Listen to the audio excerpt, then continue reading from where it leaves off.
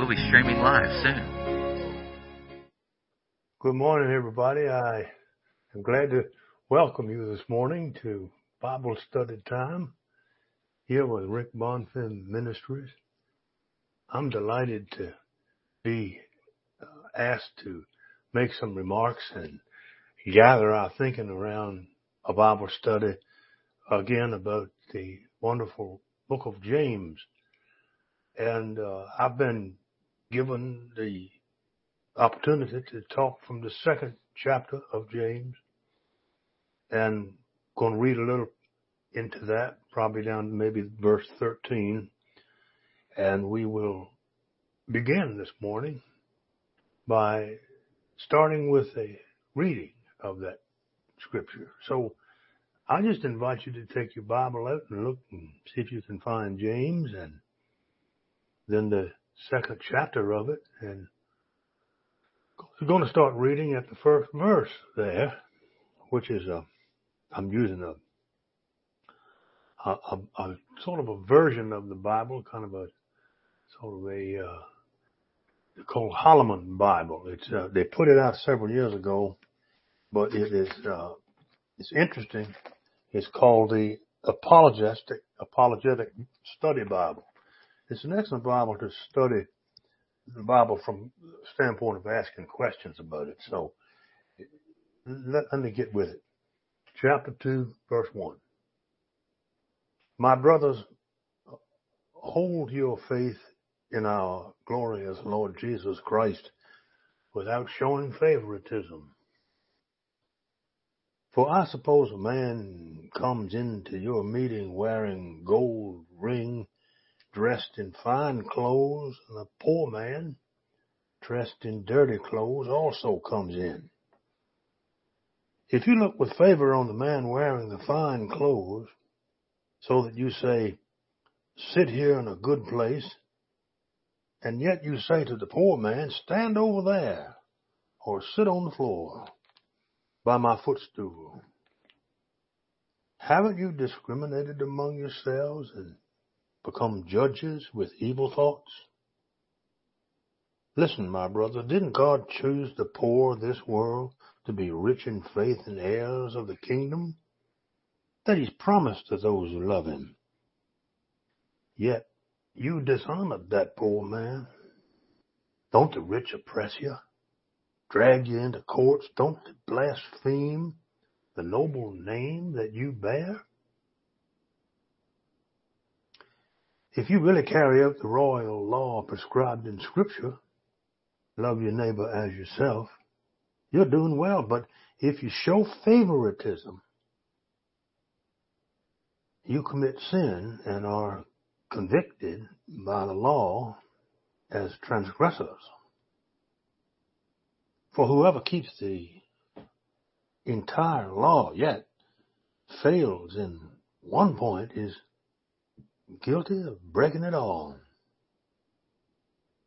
For he who said, do not commit adultery, also said, do not murder. So if you do not commit adultery, but you do murder, you are a lawbreaker, speaking like as those who will be judged by the law of freedom. For judgment is without mercy to the one who hasn't shown mercy. Mercy triumphs over judgment. And there ends the lesson for consideration for today. Going to gather some thoughts around the intention, I think, of this text is to talk about favoritism a little bit, what favoritism might mean. Also remind you that this text about being merciful and about not showing favoritism appears in the words of Jesus many, many times, particularly on the Sermon on the Mount in the 5th chapter of Matthew, 7th verse. He says, blessed are the merciful. And God is interested in that. Mercy. Mercy. I have a African-American minister friend who has just coined that word into his entire life. He says it all the time, mercy. So much so that his clergy brethren refer to him as mercy. Every time we see him, we say mercy. And he says mercy. See, mercy is what we are about.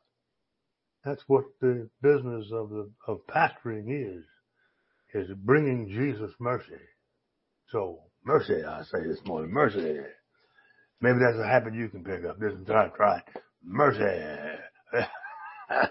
Well, to talk about how it is that God doesn't show favorites, the Old Testament is also loaded with that. Yeah, if you go back in the Old Testament, particularly in 1 Samuel chapter 16, the Lord said to Samuel, when Samuel was trying to pick the next king of Israel from the children there in that passage of Eliab, he says, but the Lord said to Samuel, do not look on his appearance or his stature, because I have rejected him.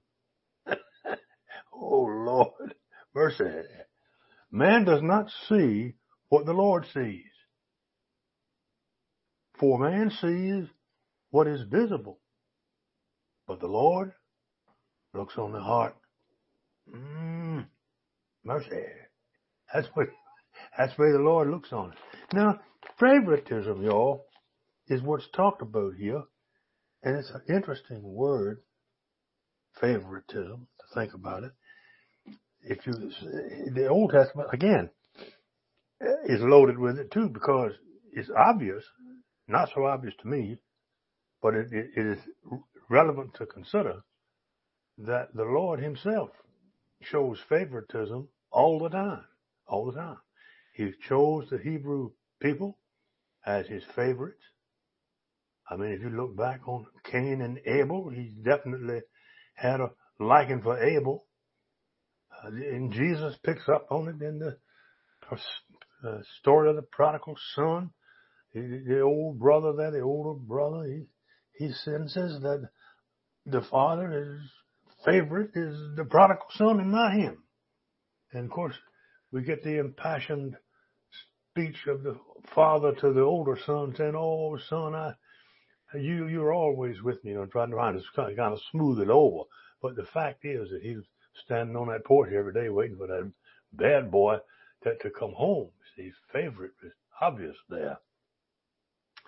And that worked itself out in my life. When I went into ministry, I left one brother behind, the only family I really had. He was older than me. I left him behind and left the business and went into the ministry. And I think he sensed that I was a favorite of some sort. And we wrestled with that and struggled with that through the years, and still do in some ways. But this favoritism that James was referring to is a Greek word. I can't pronounce the thing. Prosopoipsia is probably, that's pretty close. It is a sense of you lifting your face up. Face up, it says. It means that you're the favored one. You can lift up your head because you are God's favorite one. Hold your faith in the Lord Jesus Christ without showing favoritism. And this is James' thing here now. He's working on these people that he's trying to lead and teach. And this is one of the first things that tumbles out of him as being something really, really, really, really bad, really, really evil, really, really terrible. So it makes you think, how do I show favoritism in my life? What do I do wrong that does that? Well, preachers notoriously can detect the odor in the air of money. If somebody comes into our congregation and on a Sunday morning and they have Gucci handbags and dressed up in $1,000 shoes and mint coats and they have beautiful clothing, tailor suits and all that, well, we're not blind. we have sensations to that, and we sense, well, my goodness, there may be a tither there that could just support the financial woes of this church. At the same time, somebody might come in with what the text here says, a vile attire, which means it smells bad. Somebody might come in and just simply is poor, beaten down off the street, smelling bad. Your tendency is to say, well, maybe there's a place back there in the back on the right where you can sit this morning. Say, sit over there. So you won't have to smell you this morning. But I know this sounds funny, but it's absolutely true. And this is what James is against. And making sure that this young Christian community gets it straight as to who they stand for. See, we have a tendency, we ministers and we people of the Lord have a tendency to over-identify with the congregation that we serve for any reason. If anybody is a favorite of anything, we ought not to care about it. Because if we don't, we're going to over-identify with a certain population. And they're going to exercise their influence over you and over us. And as you listen to me talk, think of those people that you over-identify with. And work on that a little bit. And it works itself out in politics too, We're always fighting these days over one political persuasion or another. Some kind of identity then becomes a politic. That's not a very good, healthy way to run a country, especially a church. But to have identity politics working, you don't judge people based on what kind of clothes they got on. Now you may think this is very elementary, and maybe even you may think it's infantile to discuss this, but we do. We do judge a person sometimes on the kind of automobile that they drive. I'll never forget, I left my first church on my first Sunday morning. As I drove up to the church, left the parsonage, drove to the church. When I got to the church, there was a big fella standing on the steps waiting for me to get there. And when I drove up, he turned to the one next to him and said, he ain't going to be no good because he's driving a foreign car. I had an old Volvo and she was ready to fall apart. But to him, that was something that he took and lumped me into based on the kind of automobile I drive. Well, see, that's bad. Not only is it bad, it's unreasonable and it's downright ignorant. If you judge people based on, say, the color of their skin, if you judge people in any way, you're bucking up against James here real good and hard. And he won't have none of that. You don't take people in groups. We don't, that's a particular Christian thing too, by the way. This it doesn't seem real logical, but we don't judge people. Period. Why? So we won't be judged ourselves. Jesus says, what is in the Old Testament? You love the Lord your God with all your heart and mind, and your neighbor as yourself. No matter what kind of coat the neighbor's got on. You don't. And if you judge people based on a group, if you say, well, all those red-headed people over there, they got hot tempers. I've known it all my life. A red-headed person. Now, see, that's just as ignorant as it can possibly be coming out of somebody's mouth. Because they're judging people based on the group. You take people one at a time. Follow me now? You take them one at a time. If they happen to be coming through the church door, you just take them one at a time. You don't take the whole group and put them on one side and another group on the other. All of them come through that door one at a time. So if you are going to be the judge of the earth, I don't recommend it, but you better take people one at a time instead of putting them into groups and thinking about them that way, because that's not good. And by the way, this business of coming into the congregation here, James, there's a Greek in the back of that too. He perceives of these rich people in fine attire as coming into the congregation in a sort of a pompous way, like, oh, here we are, we're coming in, and here, how important and beautiful we are, see. And they don't want to sit in the back. They want to sit down front so they can go past everybody and everybody can see them. And they have rings on their fingers. I read some preacher say that you could rent rings in Jerusalem. Archaeology has discovered that it was possible to rent them, and they put them on every finger. And every finger had a ring on it. And it indicated that they were wealthy, even though they weren't. They just rented the things and turned them back in. But they wanted to look pretty that way. Thought it made them look pretty. But this also took its turn in rural Anglican churches around. I grew up in Tidewater, Virginia, around some churches, started out in 1640, way back yonder. And the men would not go into the church until preaching started, because they felt like if anything was going to be said, they wanted to hear it. The rest of the time, they'd hang around outdoors. They didn't get involved in worship. They didn't get in all of that. But when it was time for the preacher to preach, they'd come stomping in.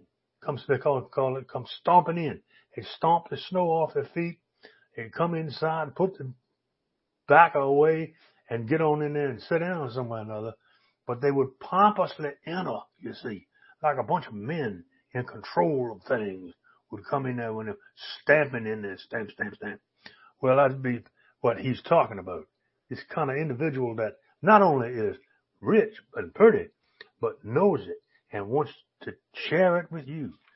And what he doesn't want his people to do is to over-identify with that kind of nonsense. Because they'll do it. They'll do it real quick. Real quick. Well, this passage is about showing partiality and how it is that we ought not to do that. In the very first verse, he's showing partiality. James asks a question. This is kind of rare in Scripture. This is a dramatic Greek thing here. He asks a rhetorical question.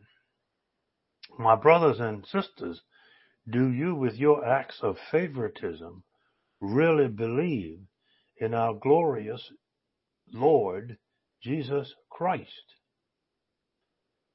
That's a rhetorical question. Do you believe? I mean, how can you do that and at the same time say that you believe? Because it's one thing, see, to say you believe in Jesus. But it's another thing for you or me to appropriate what we believe. Now, this is James's bag, man. He wants you to get to work. Stop ratting around talking about your faith, but get to working. And he's going to, in the second half of this second chapter, second half of it, you're going to be talking about faith and works and how faith works. But right here, he's beginning to try to kick a field goal by telling you that you can't believe in Jesus if you show favoritism. It just shows that you don't believe in Jesus, that you haven't appropriated Jesus. Because when you appropriate Jesus, Jesus don't have no favorites. Isn't that good? That's wonderful. In verse 2 through 4, he talks about this partiality inside of a Christian fellowship. Discriminate against somebody on account of wealth. To do this is to become judges of evil thoughts. To judge in an evil way. Judge, by the way, is critic.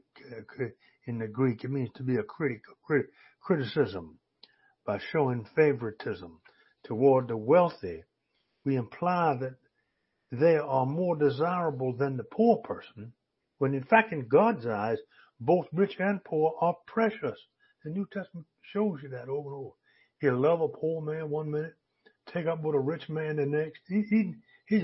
That just don't bug him. That's the way he is. If you show favoritism to the wealthy, you imply that they are more desirable than poor people. It breaks the laws of God. James made that observation about the life in verse 5 through 7. He makes an observation about it.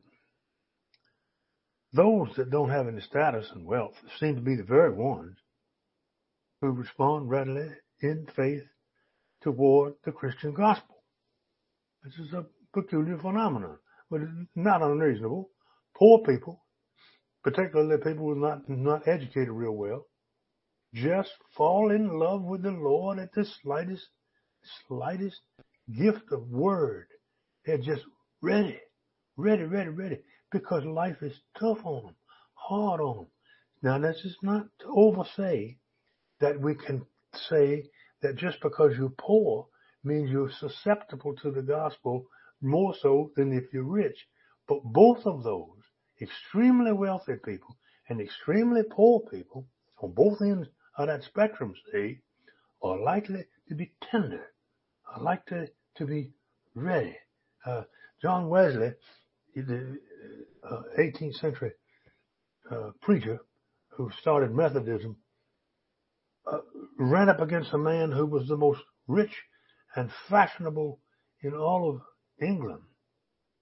And his name was Beau. They called him, let me see if I can find him here. Beau Nash, that's right, Nash. Beau Nash. He was a man who just was the most fashionable man in all of England, lived in Bath, the city of Bath, with all its fountains and glory. And he heard that John Wesley was coming to Bath. And he says, I will meet him on the road and turn him away. And he met Wesley and just got in his face, you know. We don't want you here. We don't want your poor mess around here. This is the most wealthy city in all of England. We don't have time for street preachers. Take your mess and get on down the road, see? That's the way, well, I doctored that up a whole lot. I don't know exactly what he said. I don't think anybody knows, but the encounter occurred. Wesley has it in his journal. And when it occurred, he said, Wesley said to Nash, he said, Nash, what's my name? And he said, well, Wesley's your name. And John Wesley said, well, Mr. Nash, I don't judge you based on your name. And furthermore, the thing about the clothes he had on either. I don't judge you based on that. He said, but you have judged me based on my name of Wesley. He said, you've committed sin, not me. And Wesley went right on into town and preached. And he wasn't popular there. I mean, the people spit at him and hissed at him, like a snake, like that. Hissed at him, and he just did his stuff, and he eventually left. But he was that full-blown religious persuasion is very often not looked upon as wonderful by rich people in the middle, or even people off middle class. They kind of turn from it. But you get in the extremes, very rich, very poor, they're ready sometimes to turn and commit themselves to the gospel. To show favoritism is to break the divine rule of the kingdom of God. For God's perfect law is encapsulated in the law of love. In verse 10, James reinforces the point by noting that his comments may seem like making a mountain out of a molehill, but we break the law if we break it in but one respect. For example, of showing partiality, we've broken God's law as a whole and are liable to God's condemnation. Disobedience at one point only makes us a lawbreaker. This is James now. This is James's theology. It's not necessarily Paul's, but it is James. Disobedience at one point only makes us a lawbreaker. Finally, James encourages his preachers and speakers to motivate their love by mercy. Have mercy. See? And God's perfect liberating law is given unto mercy and should motivate us to turn around and show mercy. Oh boy, that's hard to get people to do, show mercy. Only way you can get them to do it is if you get them to see their own guilt, to see how guilty they are. And then God in his love and power will restore them into his mercy. We see this today in religion that's like a business, like a market business.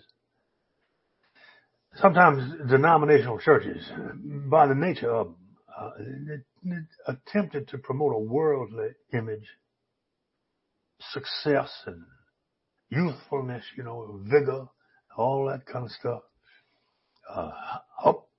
Jumping services.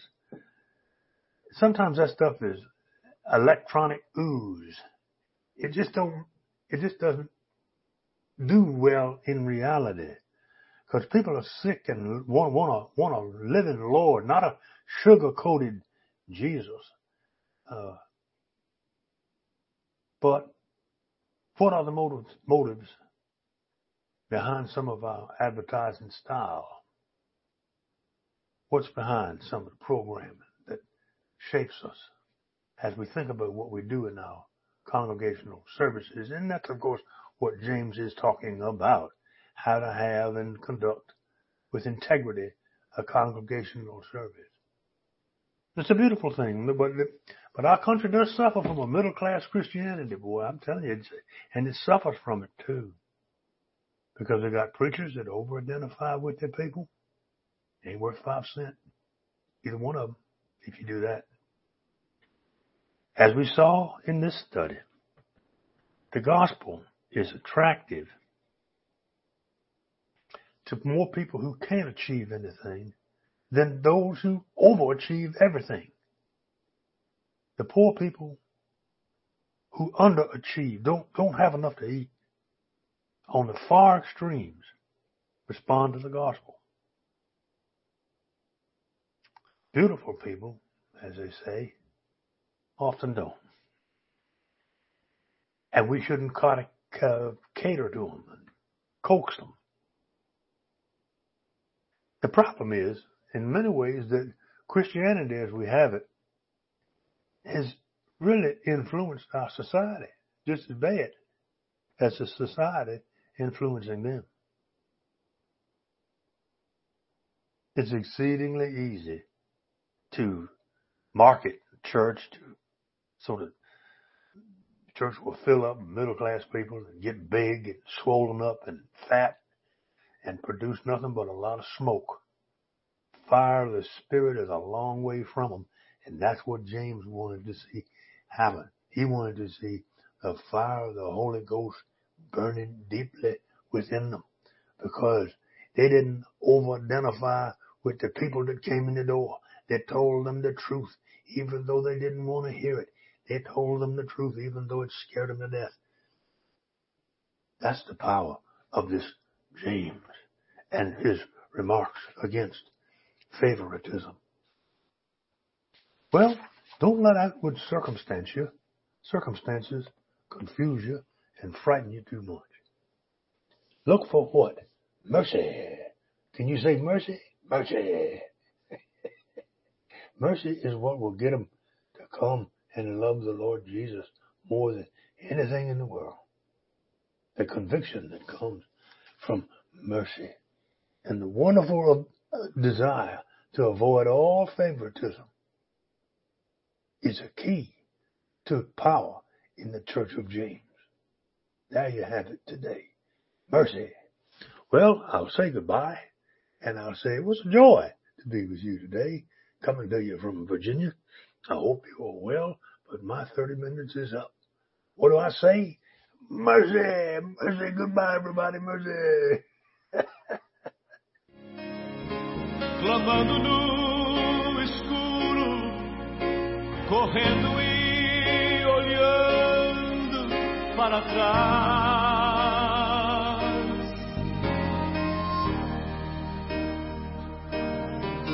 E eu o vejo de coração aberto para receber o pecador.